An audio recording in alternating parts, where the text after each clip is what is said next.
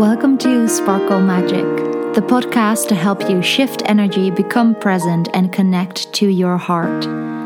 My name is Tessa Berkelmans, and I am looking forward to share this journey of curiosity, inspiration, and conversation with you. Hello, hello, hello. Hello, dear one. Thank you for joining me once again during my podcast, Sparkle Magic. Today, we have a curious conversation coming up for you and for me. I'm recording this just before I'm jumping on the call, actually, with today's guest, Richard Barrett. I don't want to share actually too much because I'm just really excited and curious for the conversation. And if I want to add any additional information about how Richard came into my life or what he means to me, I might do so afterwards if it doesn't already will unfold in the conversation itself. But I really want to let soul at play. He is, maybe I should say, he is my biggest teacher, I suppose, one of them at least. I love him very, very much, and he's a very, very, very dear soul to me, very dear connection. So without further ado, I'm going to leave it for now and trust the process.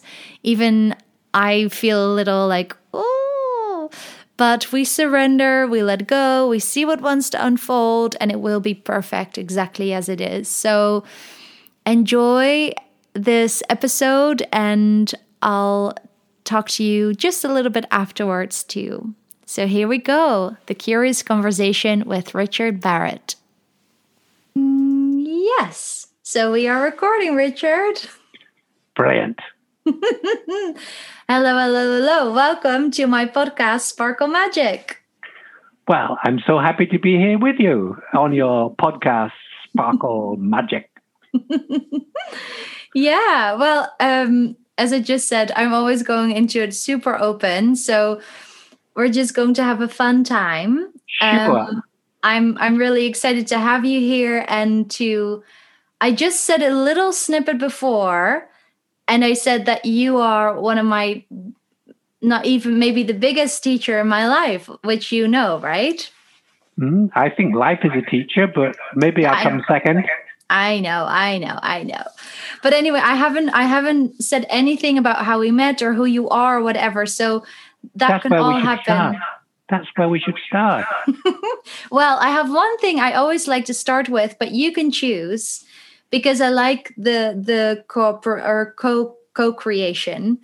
I always like to start the call with a little check-in, and I have my cards here, which we pull like one card, and maybe it will tell us something that we reflect on the end. Sure. Should we do that first? Well, you can do it. I'm going to watch. Okay, fine. So well, just because I find it important for people listening to the podcast too, that they will have a moment to become present. So they hopefully will become a little peaceful and quiet now. And these little cards, you know, too. So I'm going to pull a couple more. I've seen them the first time when I was with you. I'm going to tell them all in a second. Oh, you can choose one too. I have all these little angel cards here. You can say stop. Now? Now? No, I can say stop now. Yeah. Stop. Yeah. Okay. Nice. So we have, in any moment, I can surrender to the powerful presence of love through prayer, contemplation, and stillness. Yes. Okay. Oh, surrender. Perfect. Yeah. Love. Oh my gosh. Truth. Oh my. And the one which came through, patience. Oh, that's for you. Oh, I know. Because I don't have any. Well, let's put it this way. It's one of your values that you're working on. Okay, fair enough. Yes, wonderful. Okay. So do you want to kick off and tell us who you are or whatever you want to say, really? I mean, what do you want to say? I want to talk about how we met because it was very fortuitous, and I'd like you to tell the story. I'm going to tell the story. Yeah, I'll chip in every now and again. Okay, and I'm actually quite interested to hear from your perspective too, but I'll start. So in 2014, I moved to London, and one of the big things I did was doing this acting course at the Royal Central School for Speech and Drama. Correct, yeah. And then I met you because you are one of the attendees on the course. Absolutely correct. And so this was twice a week. And I remember being fascinated that you were partaking in the course as you were, I believe, were you 68 at the time? I was 40 years older than everybody else on the course. Yes. Exactly. And so I do remember as well, through the course, we were paired up with people, but I actually worked quite a lot with you, I believe, right? You did, yeah. We did this scene together, some sort of Russian scene, you know? Yes, Anna Karenina. Yeah, right. Yes. And I couldn't remember my lines, and you could remember yours. I could. Yeah. Yes, you were good at it. And then, I do remember maybe asking you throughout the course, like, what is it you do? Because at the time, if I think back on myself, I was much more shy, but I was definitely always curious. You were curious. Yeah. I didn't notice you being shy. Nay? No? Nay? No, we can talk in any language you like, but let's go with English as well. We'll go for English. Okay, fine. But then I do remember you, I guess, saying to me that you are an author, but I couldn't really remember on what topic. And then we stayed, or I suppose it was just, it didn't really click into my mind. I describe it that way. And then, we stayed connected over Facebook, and you were traveling the world. And then I moved back to London after my master's, and I was working for Lululemon. And one of my goals in 10 years' time, I've written my own book, Performance Magic. And I remember you being an author. And at one point, I just had this spark thinking, maybe I can reach out to Richard and we can have a coffee once. Like, I'm curious what his work is about, because I did know you were an author. What year was that? That was the first time we went to the Humanity Awareness. So that was, I guess, 2017. Okay, yeah. Yeah. So then, you agreed. We went for a coffee. Yep. And then there you were with this beautiful book covered with butterflies, which was your work. That latest book? Say again? That was my latest book. Yeah, the evolutionary coaching.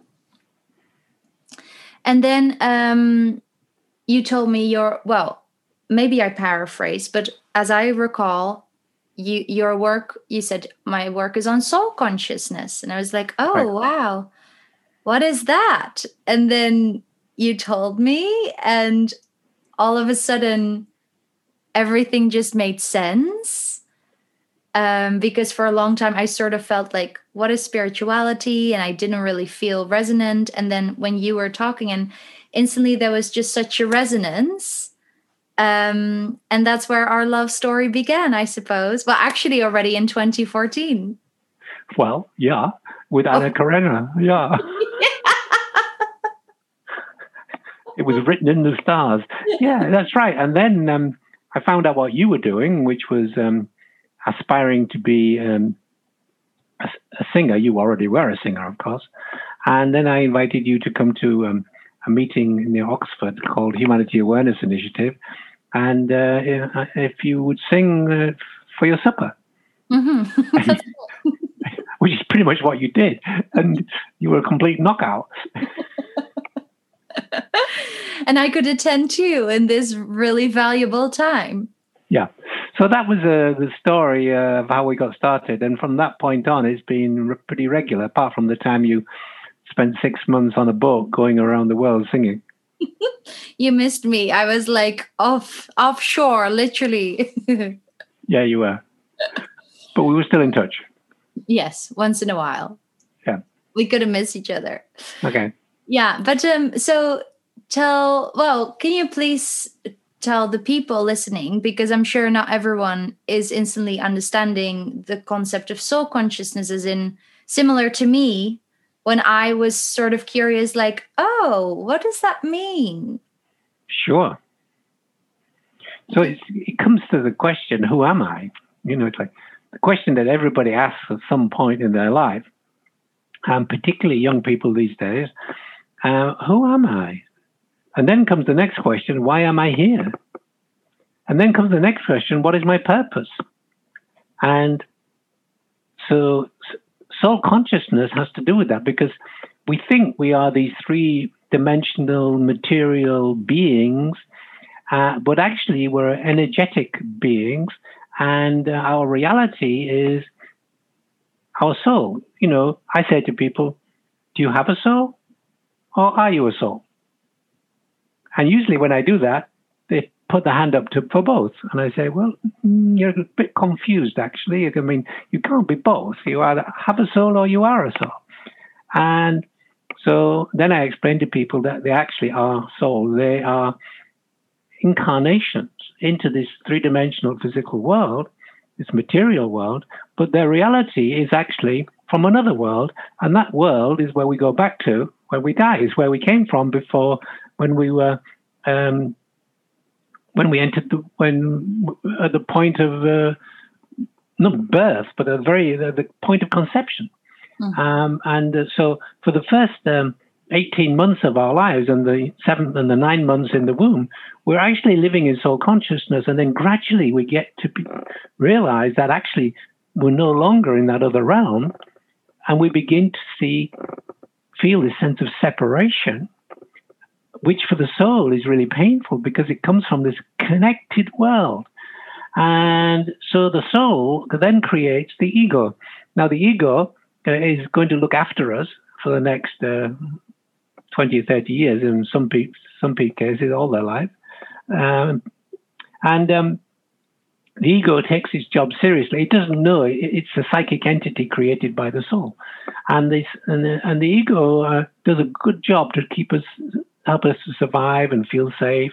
But as we're growing up, we're living in an environment, a parental environment, a cultural environment, and we may not get our needs met. And our needs are, at the beginning, in the first 2 years, our major need is survival. We need to feel cared for. We need to feel nourished. We need to feel loved. And then from 2 to about 8, we want to feel that we belong because we want to feel safe. And so that's really important at that point, particularly in the parental framework of our existence. And then from about 8 onwards, we start going out into the world, and school becomes important, and all the way up to 21, 22. And that's a different environment, and we want to feel respected, and we want to feel acknowledged. And so we'll do anything to try and get respected. So first of all, surviving. And then we learn to conform in order to fit into the family environment. And then we learn to differentiate ourselves by being respected by our peer group. Now, if we fail in any of those areas, we learn the limiting beliefs. So I'm not good enough. I'm not loved enough, and I'm not enough. And so those stay with us, because during those first 22 years of our life, believe it or not, we don't have a fully functioning brain, because the brain is growing and developing at the same time as we are. So for the first 2 years and in the womb, we have this reptilian mind brain, which is body mind, which keeps the body functioning. Then the limbic mind brain becomes dominant, which is the emotional mind, for the next few years. And then up to about the age of 8 or 9, the rational mind, the neocortex, takes over. And it goes on growing and developing, the rational mind or the neocortex, until we're about 22, 23. So, if you're a young person, a teenager, you don't have a fully functioning brain until you get to your early 20s. And that's why we do stupid things when we're teenagers. It's like, oh, We all do stupid things, because our brain is not fully functional. That's okay. That's the time of our lives. Let's just do whatever we want. But what we're not doing is we're not being conscious. You see, to become conscious, you have to be aware of how your actions and behaviors impact other people. You have to be aware how your thoughts and beliefs impact your physical and mental health. And you have to care about that. And that's when you start to become conscious, and that usually begins in the mid-20s. Some people never, in fact, most people on the planet never get to that point. I mean, if you want a good example, just look at Donald Trump. I mean, he never got past these first 3 stages of development. He never became conscious, and so he's still trying to get his unmet needs of met from wants to be loved and wants to be respected and wants to feel that it's enough, and he doesn't, because all his actions and behaviors are trying to get these needs met, which he never got met in his childhood. So anyhow, that's just a brief overview of what we talked about. So what happens, one more point, from that point on, we start the recovery of the soul. We go to the 4th stage of development, which is individuating, where you begin to say, who am I? I'm not the product of my parents. Those were their beliefs. What are my beliefs? What are my values? I'm not the product of my community. What are my beliefs? What are my values? And you begin to individuate and find out who you are. Now, we met when you were just moving into that space. And it's been an amazing journey, almost together, that we've had, as I've been helping you move through that space of the individuation. But you're doing very well on your own, but every now and again, we have a little chat about things that need to be sorted out. But individuating is a process that goes on from early 20s all the way up to the late 30s.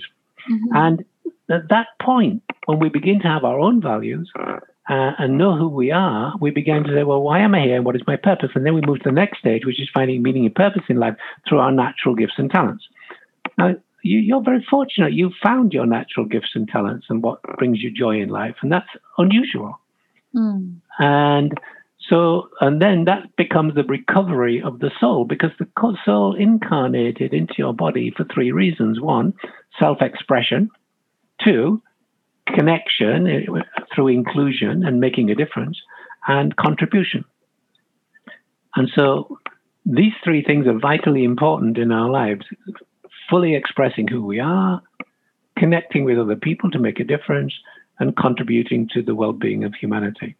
And the earlier you can start to do that in your life, the more fulfilling your adult life will be. Okay, finish.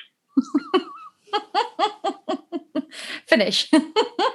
Well, thank you for all that. And yes, I know that whenever I sometimes have a little something, or I will tell you, and then you always say, well, yeah, great progress. You are in the individuating space. And I'm like, oh God, till when? Like, I always think, does this need to last till I'm like 40? I don't like it. You're learning to be you. So patience is always very much my friend. Or trying to be. Yeah, absolutely. I keep reminding you about that. I seem to recall. Yeah. What do I say? Follow the breadcrumbs. Well, yes. And the funny thing is, Richard, people who are, and some who will listen to this too. The other day I was on a call or sort of gathering with women, and I was one of the hosts. And then the other host says, as Tessa always says, follow the breadcrumbs. And I thought, that's not my words. I'm just taking them on. But yes, follow the breadcrumbs. So what does that mean? It means, like, if you want to capture a bird, that you lay down the breadcrumbs and the bird will come into you and come to you. So that's what you have to do. You have to follow the breadcrumbs. And what does that look like? It looks like synchronicity, unconnected events with common meaning. It looks like soul impulse, listening to that voice inside that says, no, don't do that, do this. And then also this feeling of alignment where, something happens and you respond and you feel uncomfortable because you're out of alignment.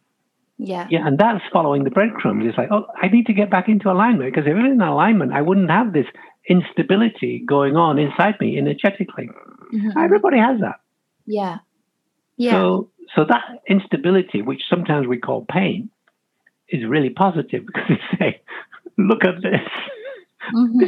This is where you're stuck. If you're feeling pain, that's where you're stuck. I mean, if you knock your knee and it's painful, when you go to the doctor, you say, look at my knee. You don't say, look at my arm, because your arm isn't painful. Your knee is painful. All right, so it's the same thing emotionally.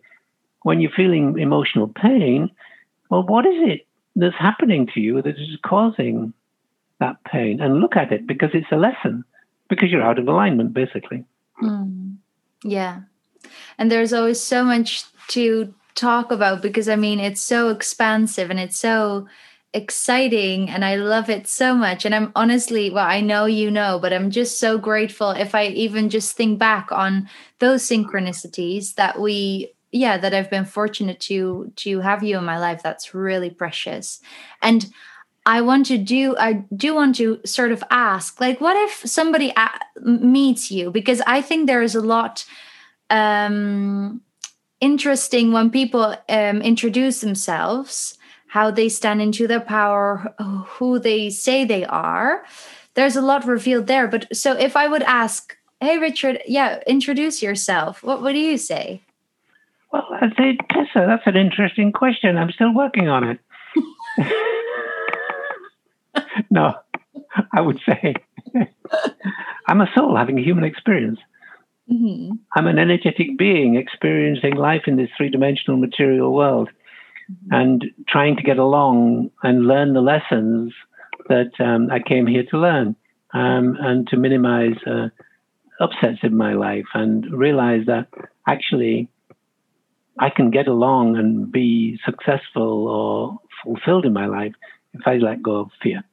Because fear is the opposite of love, and it's a low vibrational frequency. And so when you feel out of alignment, what you're feeling is that vibrational feeling of love. It's like holding you back. It's a heavy feeling. When you've been to work for the day and you come home stressed, it feels heavy. That's because there's fear in the stress. And that energetic fear is what is that heaviness that you're feeling. When you're in love and feeling joyful and loving what you do, you come home in the evening and you don't have that heaviness. You have that lightness. And you have to pay attention to that, because that is the barometer of how aligned you are in your life. And notice the experiences. You don't want any more of those heavy experiences. You want the light experiences. So if you're getting heavy experiences every day, well, whatever it is, give it up. Stop doing it. As I say to you sometimes, stop it. Yeah, just before we went on this call, I was like, I haven't prepared much. It was like, stop it. I was like, no, it's fine. It's fine.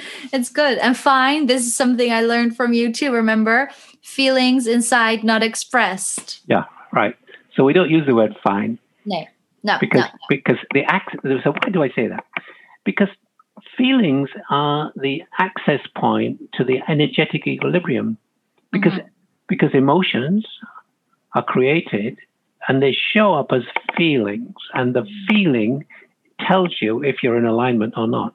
And that's what. So when people are afraid or don't want to share their feelings, it means that they're hiding away from their inner reality. They're not being conscious. Yeah. And just when you started talking, when I asked about how do you introduce yourself, this calm came over, and that's something as well, which I always find so educational, I suppose, or interesting from people who are further along the line. And I suppose that is what we talked about before too, where a young person has this drive or ambition, and when you shift more into service and contribution, there is less justification needed, I suppose, or showing yourself. But we don't. But these stages are natural. Okay, so it's not like we don't want to have that drive experience. It's not we don't want to have that achievement experience. It's just the phase of life you're going through. It's perfectly normal. Yes. It's perfectly normal. And as you get older, you go through different stages. It's like seasons of the year. You go through the different seasons. Well, we go through these 7 stages. Once you become an adult around 20, there are 4 more stages. There's the individuating stage, the self-expression stage, self-actualizing stage, that is the second, the 5th stage, the 6th stage, which is integrating, and the 7th stage, which is serving, which takes us all the way around back to the opening where you drew the card which said surrender. Yeah. Now, surrender to me means surrendering to the soul, because you are your soul. Your soul knows why it came into this world. You're trying to make sense of the world, but the soul knows why you came. So if you can surrender to those impulses and not the impulses of the ego, which are driven by fear. Oh, look at me. I'm so beautiful. Or I'm so strong. Or yay. Oh. That's just the ego talking to cover up that tender inside, which has doubts about whether it's being loved or whether it's good enough or whatever. So as we get older, we begin to realize, I don't need to cover that up. I can be truly who I am. And that then you begin to access your vulnerability. And sharing that vulnerability is pretty important. But, that's not something that men do very well. Women do it a little easier. But men amongst men will not share their vulnerability, which is a huge mistake, because they just, they're living behind some sort of facade, and they never show the real selves. Yeah. I have a couple of questions, but there's one thing I want you to say too, because I cannot remember, but it was about soul consciousness is the destiny, spirituality is the journey, or what was it again? Okay.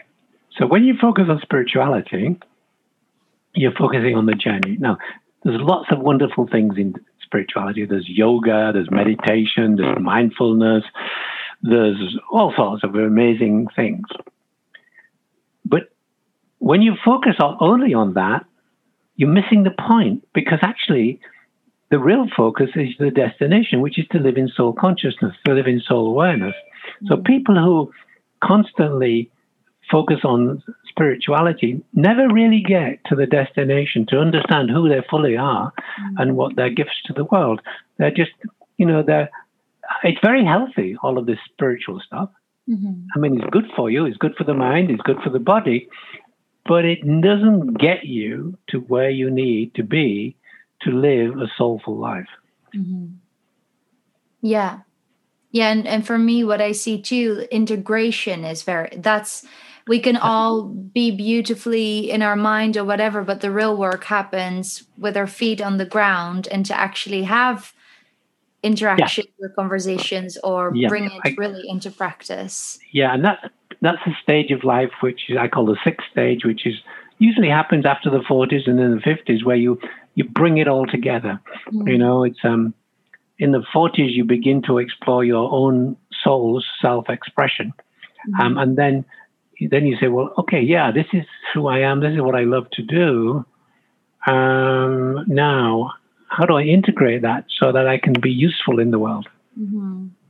Now, this is actually, I've never asked you this. I know we've had a conversation before about that I'm curious about the ages and stages. Sure. I know a lot of people ask about this, but all of a sudden I wonder, as we move on, as worldviews are in a higher space than when we look back 50 years ago, for instance, would you, if you would go sort of in a predicting or hypothesis space, do you think that maybe that there might be a shift over time?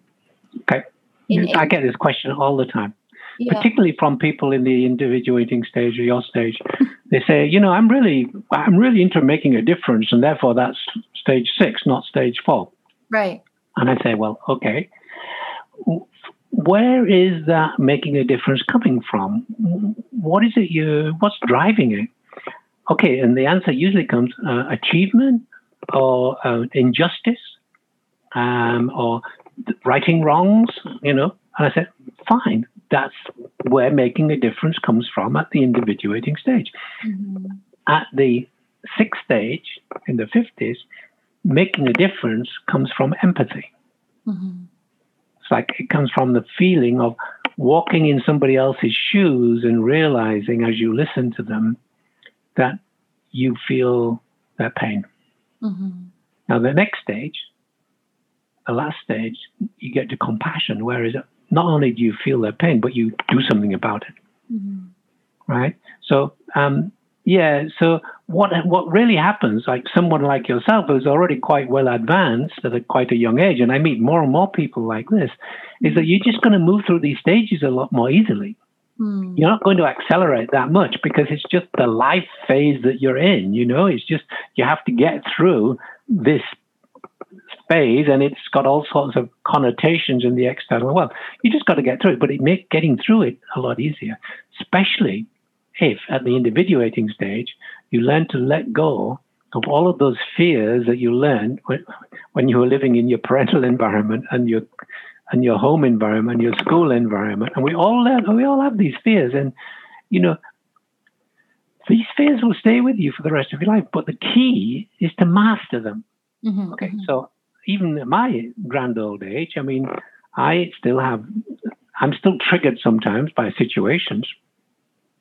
But I've realized that I can actually, although I've worked on them, I realize that they'll always be there because they're so deeply embedded. However, I don't take 2 days to get over it. Yeah. I can get over it in 5 minutes. Mm-hmm. Yeah. And that's the key. I call it personal mastery. So don't think you're going to spend your whole life living without fear. No, those fears that you learn in the first 20 odd years of your life, they'll stay with you. But what you have to do is learn how to master them, so not let them disrupt your relationships or your job or whatever it is. Because you'll be triggered, but you say, I just created my reality through that.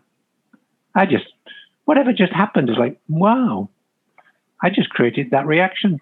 Why? Well, because I've got this deeply embedded fear that I learned when it was appropriate to learn that fear, but it's no longer appropriate. Mm-hmm. And so so that looking at yourself is very important. So that we call that the self-witness. Yeah. And that's in the individuating stage, in your 20s and 30s, you can learn to engage your self-witness so that you can learn to understand yourself and say, oh, there I go again. Mm-hmm. There I go again. Mm-hmm. I just got triggered again. I just created my own reality because nobody can upset me. Mm-hmm. Why? We always upset ourselves by wild beliefs that we have. Nobody can upset me. You can't upset me. I can't upset you. You upset yourself by the beliefs you have about what just happened. I remember the first time you told me this and I thought, oh, that's interesting. But it really, really, it's true. It's maybe a little mind boggle to get around because the world around us kind of makes us believe it to be different. Right.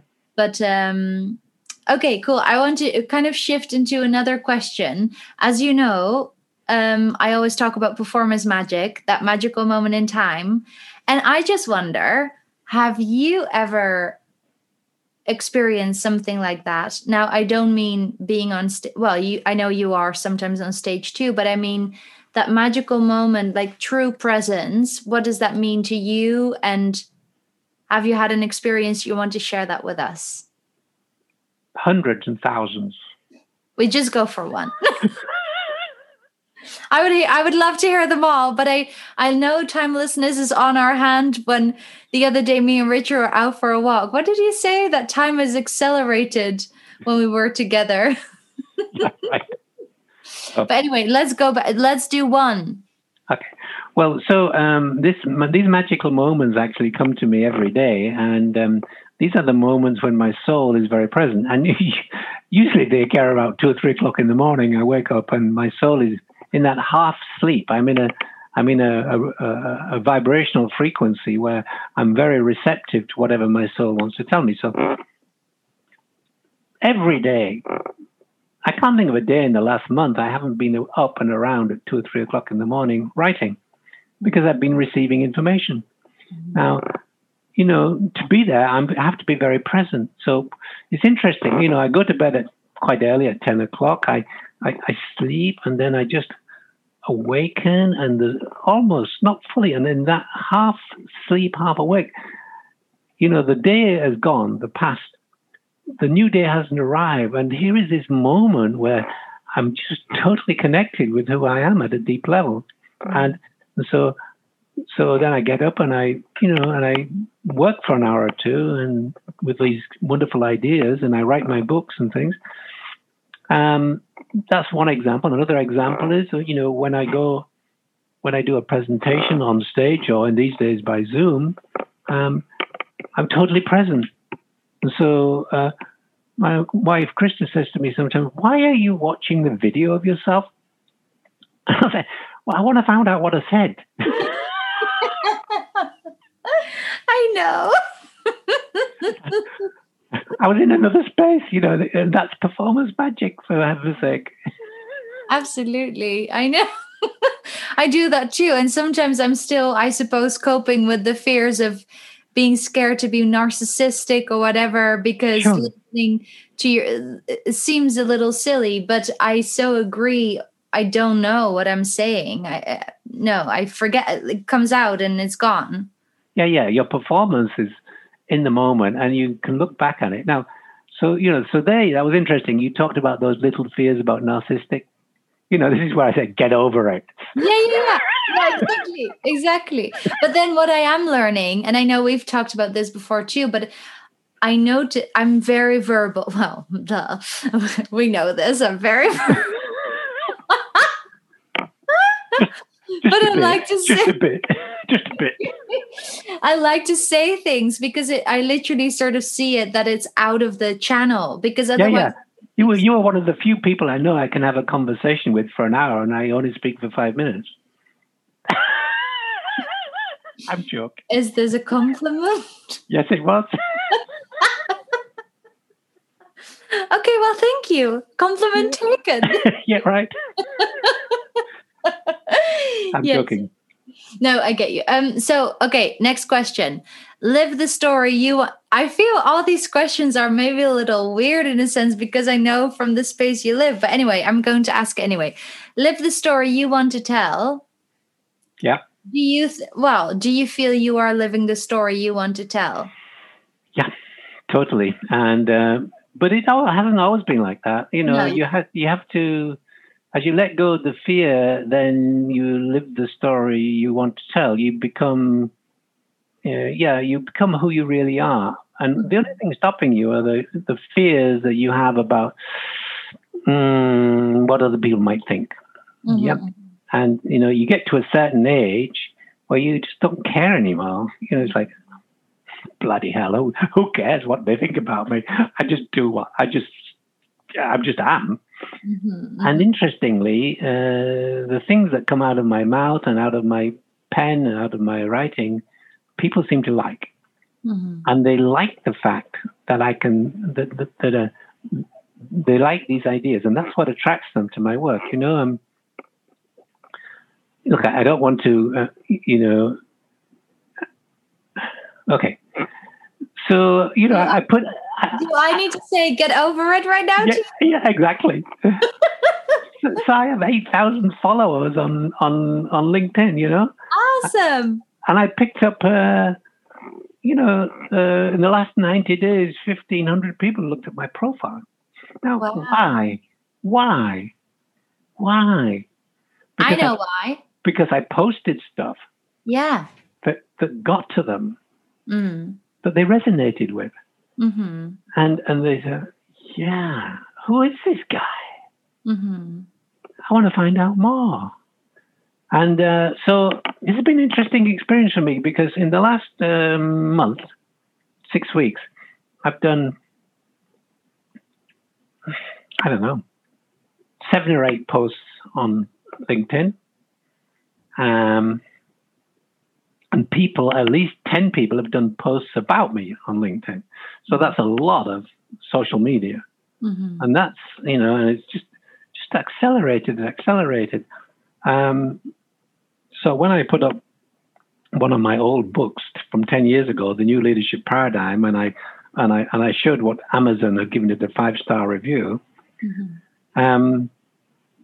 As we speak today, that was 3 weeks ago, 7,000 people have viewed that.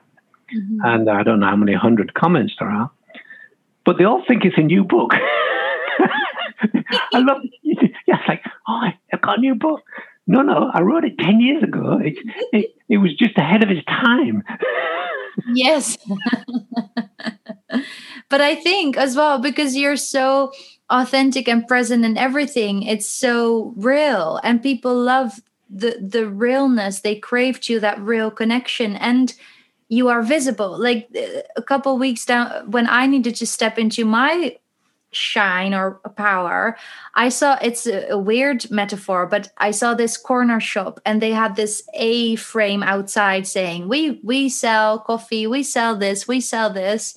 And I was like, yes, Tessa, that's what you need to do too. You need to tell people what you do. And similar to you put your posts up on LinkedIn like, hey, this is what I do, and poof, there are the people. Right. And again, why do I do that? Because my soul wakes me up at 2 o'clock in the morning and says, do this, do that. It's not like I'm out there trying to convince people to like me. No, it's just like I'm following the breadcrumbs. Yeah. That's it. Yeah. And I do, this is just my personal contemplation, I suppose, but I'm always trying to define the soul voice or the fear voice, or the ego voice of love, or the voice of fear. Yeah, that's right. So the ego can be positive, but the ego can also have these fears. So this is a phase that you will go through as you connect with the soul to differentiate between the ego voice and the soul voice. Now, the ego voice, the ego voice that you don't want to listen to is the ego fear voice. And it will be holding you back. It will be limiting you, or it will be all about your self-promotion over other people. So you can be. It took me about 5 years to distinguish between these two voices. I remember very well going through that phase. I was in my late 50s at the time, and it was because I was asking the same question to myself. Well, which is my soul voice and which is my ego voice? And I learned eventually that if there's any attachment to fear at all, or wanting to look good, or wanting to be loved, and there was behind that was this fear voice, and I had to let that go. And then wanting, because then I suppose when you switch into consciousness, it's okay to consciously choose, I want to look good, or I want to take it. Sure, as long as you're not putting anybody else down. Yes. No, you see, this is what happens is that judging is wanting to look good at the expense of others. So look, when you look at your life and you ask yourself, well, how many times a day do I judge others? You know that judging is all about, defending your own ego. Yeah. You don't need to judge anybody. You are who you are. And the less you do the judging, the more you've become fully who you are and accept other people. So judging is all about trying to be better than other people because you feel inadequate. Yeah. I like to be like a candle. Good. I hope nobody blows you out. That when you are like a candle, the kind of candlelight, it's quite magnetizing because people are being drawn to it. Sure. It can give light to other beings. It doesn't lose its own light. And then when a wind comes around, the light flickers, and when the light is off, you still know you're awake, like your soul, I suppose, and you know what to do, and poof, there's the light again. Yeah. And even though it flickers, once all that disturbance around you is gone, you're no longer flickering. You're still that light. You're still that beacon. You're still that lighthouse. Right, exactly. Okay, so what does guts mean to you? And you know where this people, I suppose, hopefully they know about the song, but guts, it's an important word for me. And what does it mean to you? Well, I think, it's interesting. It's not a word that I use. And when you announced that you had this song called Guts, I was a little surprised by that, because I think in your native language, it is actually has a slightly different connotation or meaning. So guts has to be courage. That's how I translate it. And it means that I have the courage to face my fears and do it anyhow. Yeah. And to be true to myself. Yeah. Yeah. So that's what Guts is about. And the song is fantastic.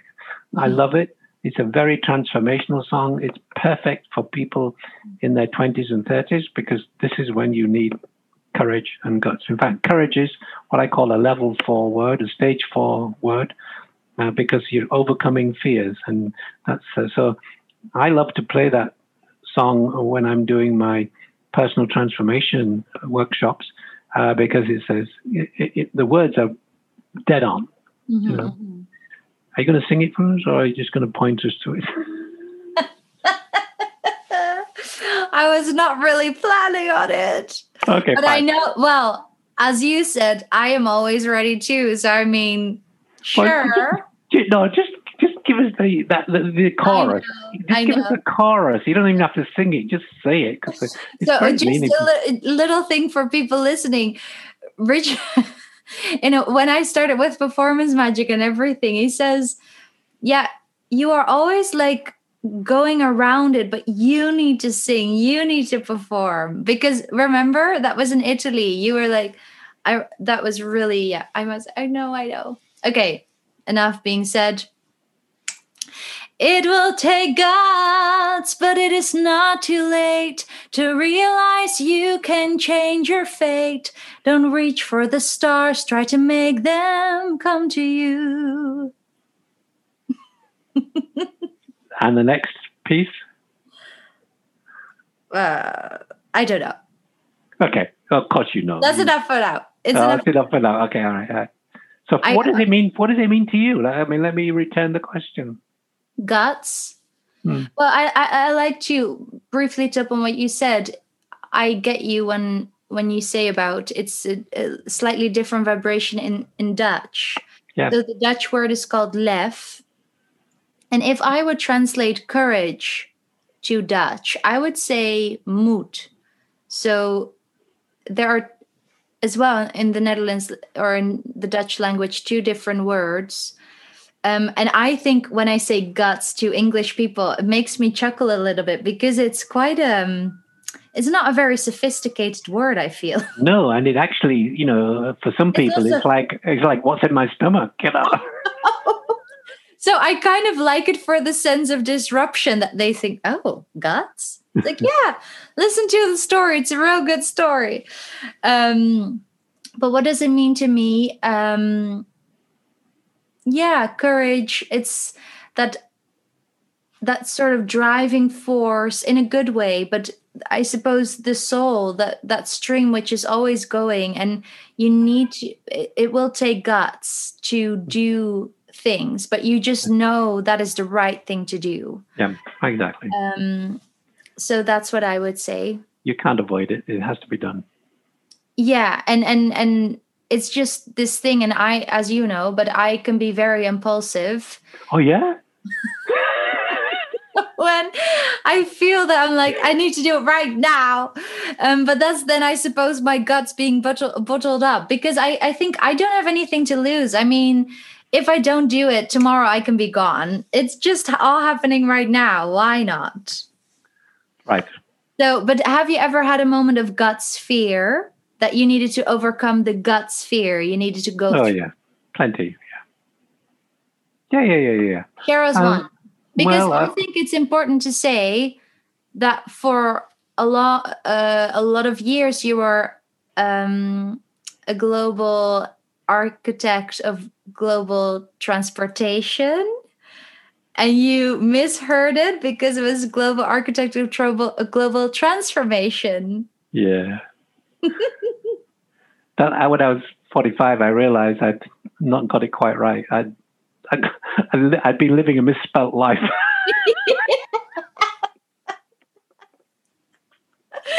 Oh, so funny. I always think that's so funny. Yeah, no, I completely changed career when I was 45. I mean, and that's the time you do. That's the time of self-expression, isn't it? Mm-hmm. I couldn't stop it because my friends said, "You're crazy. You've got a leadership position. You're known throughout the world for being a transportation engineer. I was working at the World Bank." And I said, "Well, yeah, I can't do it. I'm bored. I'm totally bored. I've got to go where my soul is telling me." And they said, "Well, you're giving up 6-figure pension, tax-free. How are you going to survive?" I don't know. I will. I'll find a way. Now, so that took guts. Mm-hmm. Absolutely. That is a big gut sphere moment. My goodness. Yeah. Wow. Yeah, that took guts. I feel applause. All right. Yeah, well. Okay. But many people have that in their lives. Many people have that in their lives. What? This moment of decision when your whole life changes because you can't avoid it. You try to avoid it and you can't because you feel you get depressed. Yeah. Well, and I think a lot of people, if we map it to Joseph Campbell's hero's journey, a lot of people might hear the call, but don't even hear the call, but they might don't respond. Yes. Yeah. I agree. Right? Okay, yeah. So let me think. Is there anything else to say? I feel, do you want to maybe share your sort of, I know maybe you don't know, but what is your vision moving forward? What is the story you want to tell, or what? Yeah. Okay. So this goes back to my core philosophy. So if I think I know, I'm denying my soul its expression. So my soul knows. Mm-hmm. So I go right back to the beginning of our conversation. So I am the servant of my soul. Mm-hmm. So I can set myself goals. I can set myself a vision. But what's the point? Mm-hmm. Who is it that's setting the goals? Who is it that's setting the vision? Mm-hmm. Well, it's my good old ego that thinks it knows. Mm-hmm. And so I would rather just relax and say, my soul knows. I'll just follow the breadcrumbs. Mm-hmm. It's easy. It's the best way, because if I set goals, I may be limiting myself. I mean, ever thought about that? I mean, I might be limiting myself. If I set a vision, I may be limiting myself. So why bother? Yeah. But wouldn't you agree? Intention is the thing. Yeah. But wouldn't you agree, though, that because we've done something like that before with the meditation to connect to your soul, for instance. Right. That, well, goals is not really my cup of tea either, but I suppose sort of visioning exercises in order to connect to your soul voice. Exactly. To connect to the inspiration. No, so we're connecting to the inspiration which comes through you. That's what happens to me at 2 or 3 o'clock in the morning. I get the inspiration. Yeah. That comes from the soul, and that's what I listen to, and that's what I do. So I can totally trust that voice. Now it takes a while to trust that voice. I can totally trust it, so I don't have to worry anymore about my needs, because all my needs are met before I even know I have them, because I just totally trust. Yeah, you see me doing that many times. I just trust. Yeah. I don't get possessed by the idea I've got to do this, I've got to achieve that. And as a result, I achieve so much more than I could ever imagine. Yeah. Because I get out of the way. Oh, patience, Tessa, patience. I was just earlier today on the call with Jamie, but then we were talking about, I was just sharing that last week I noticed I was a workaholic. I was just so making myself so, I suppose, being so hard on myself. And then this week I'm much more relaxed. And then I also said to her, I know now, if I need to do lots of work, I know I will do it. As in, right. You don't have to be afraid about it. You just, it just happens. Yeah. Okay. So let's wrap it up. Like, we know we can talk on and on and on, but we need to be mindful of time, so we will stop now. Okay. Let's reflect back on the words in any moment I can surrender to the powerful presence of love through prayer, contemplation, and stillness. Right. And You then can. love, truth, patience. Right. And then I would add the word trust. Yes. Trust the process, trust the soul. You're not who you think you are. You're this energetic being that had a reason to be here. Everybody's got a reason to be here. So just get in touch with that and you'll be joyful, like you are. It's so exciting. Yeah, because sometimes I'm like, where does this even come from? I feel almost too joyful that people think, who are you? I'm like, I don't know, just me. Yeah, okay. So what will you take on from this conversation? I'm thinking of myself too. Okay, fine. And do I have to tell you? Yes, please. I would love to know. Okay, so what I take from this conversation is that you are a star. That's not the reason for asking. I know. Well, thank you very much. And you twinkle very brightly. Yes. You're very magical in that way. Thank you. I take lots of joy on. You do. And from this conversation, which was also because of you. And I love just, yeah, I know, but about this energetical being, just being. Really, okay? Because sometimes, and even in the beginning when we worked together, I was a bit, this suspicious voice would come around, like, I'm not sure if this is true what he is saying. That was my my down-to-earth Dutchness, parental behaviorisms. Okay. So I've got a last word for you, all right? Okay, yes. Let the doing flow from the being. Mm. When you're in that state of being, you will allow the doing to come from there, which is what I do at 2 or 3 o'clock in the morning, basically. Allow the doing to flow through the being. Yeah. I think that's a good thing for people to remember. Okay, bye. Okay. Yeah, I think this is enough. Okay, yes, I'll stop the recording. I hope everyone and no. Where can they find you? Because I mean, I'm sure more people are curious. Well, of course, on LinkedIn, Richard Barrett. Okay, so you can find my books. I've written 13 of them. Some of them you might be interested in. And that's at www.barrett, Barrett Academy, all one word, barrettacademy.com. And look up books. You can find out everything I'm doing is on that website. And it's a lot. And so one really exciting thing are the e-courses. And I believe there's a couple of free ones if they want to try some. Yeah, you can sign up for my e-courses and you immediately get 3 e-learning courses. You immediately get 3 courses free.